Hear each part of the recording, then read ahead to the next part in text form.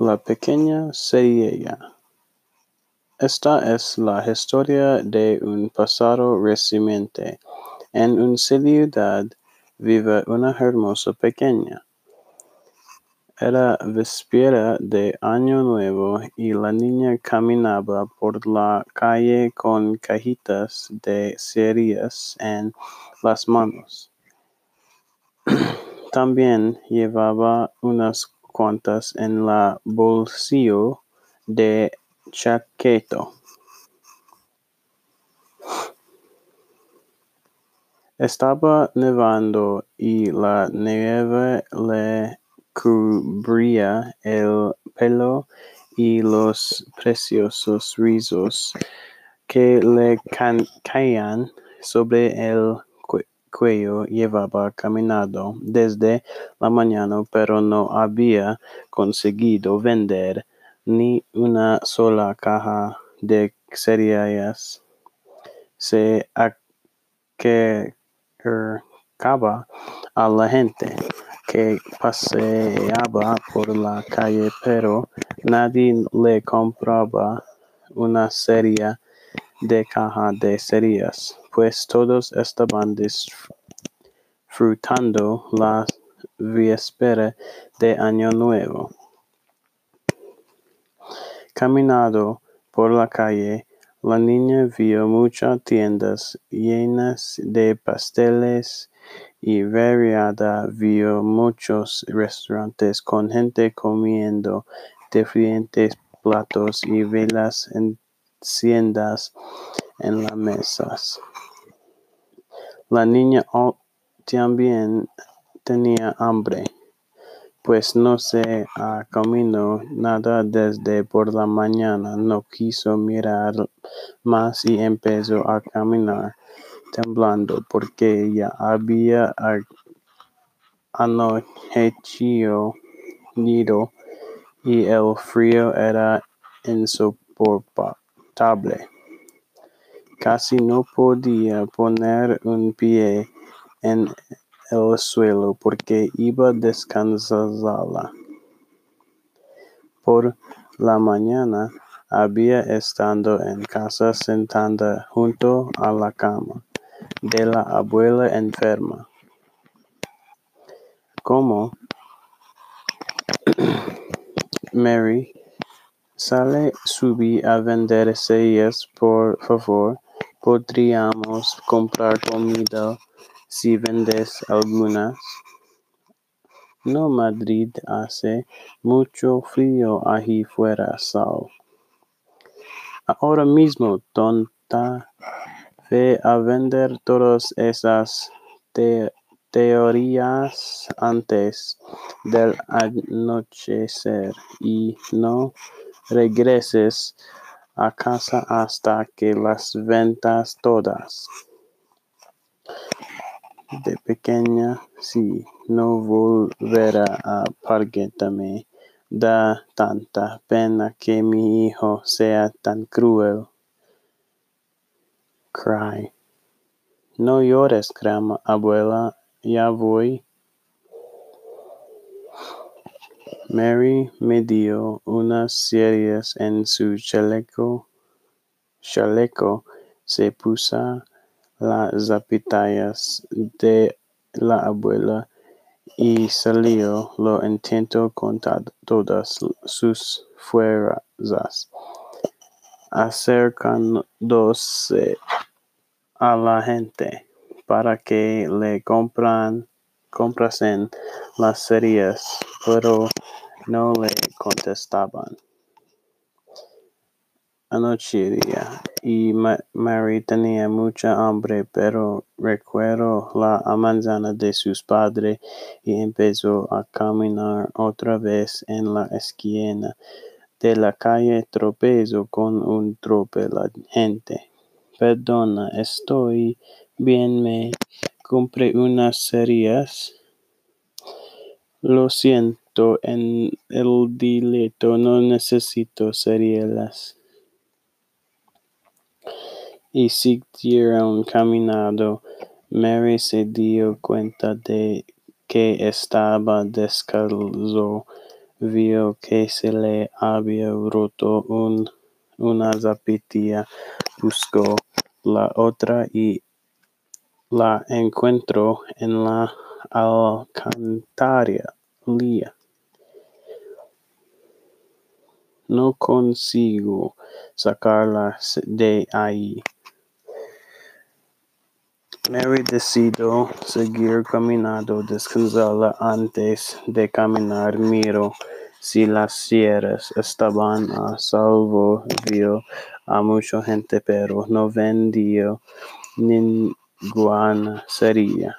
Cansada, vio una izquierda entre dos casas y decidió sentarse en reacción.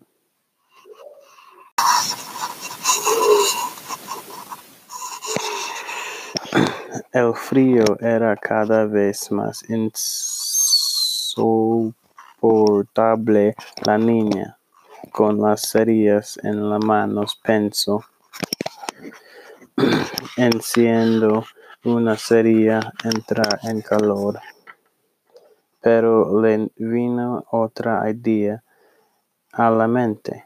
Si mi padre se enferma muchísimo, pero temblaba tanto que pensó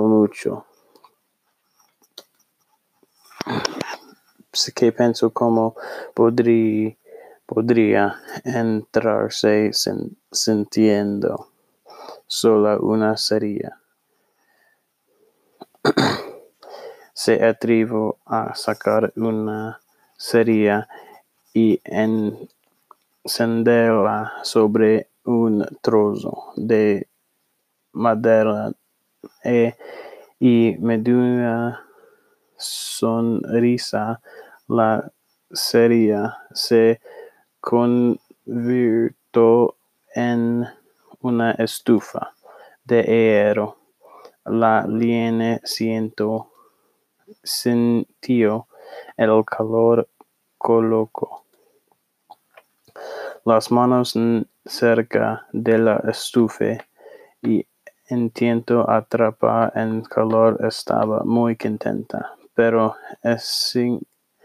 enseguida, en un instante, cayó un copo de nieve en la cerilla y la llama se apagó. Estaba decepcionada. Al raso empezó a temblar otra vez. Pensó un instante y sacó la caja de cerillas. Cogió otra cerilla y la encendió contra la pared que tiene al lado. Para su sorpresa, la pared se volvió transparente. Podía ver a través de ella. La casa era muy bonita y muy bien decorada. Había una chimenea y mucha luz, porque había muchas velas encendidas. La familia que vivía allí estaba cenando. Podía haber una comida copiosa y pasteles por toda la mesa del comedor en la que los miembros de la familia charlaban y hablaban de sus cosas. Sentados alrededor de la mesa, Medi vio un ganso asado sobre un plato de la mesa. De repente, el ganso empezó a mirar fijamente a Mary. Ella se sorprendió a ver en el mismo instante vio como el ganso se iba acercando. Tenía mucha hambre. Estaba encantada viendo cómo el ganso se iba acercando el ganso estaba cerca de la pared media. Estaba a punto de meter la mano en pared y coger el ganso, pero en este instante la llama de las cerillas se apagó. Todo desapareció inmediatamente. Ahora ya no había ninguna pared transparente. Mary estaba despierta, miró al cielo rogándole a Dios que la ayudara a Dios, por favor, sácame de esta situación. En ese instante vio una estrella fugaz y se puso a pensar. Se dicen que cuando cae una estrella alguien muere. Mi abuela está muy enferma. Eso significa que he perdido a mi abuela. Ella me quería muchísimo.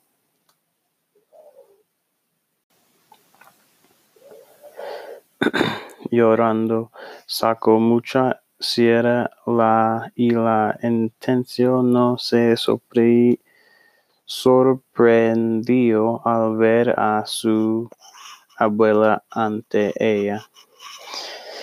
Oh, abuela, ¿estás aquí? Sí, mi pequeña, estoy aquí por ti, Medea.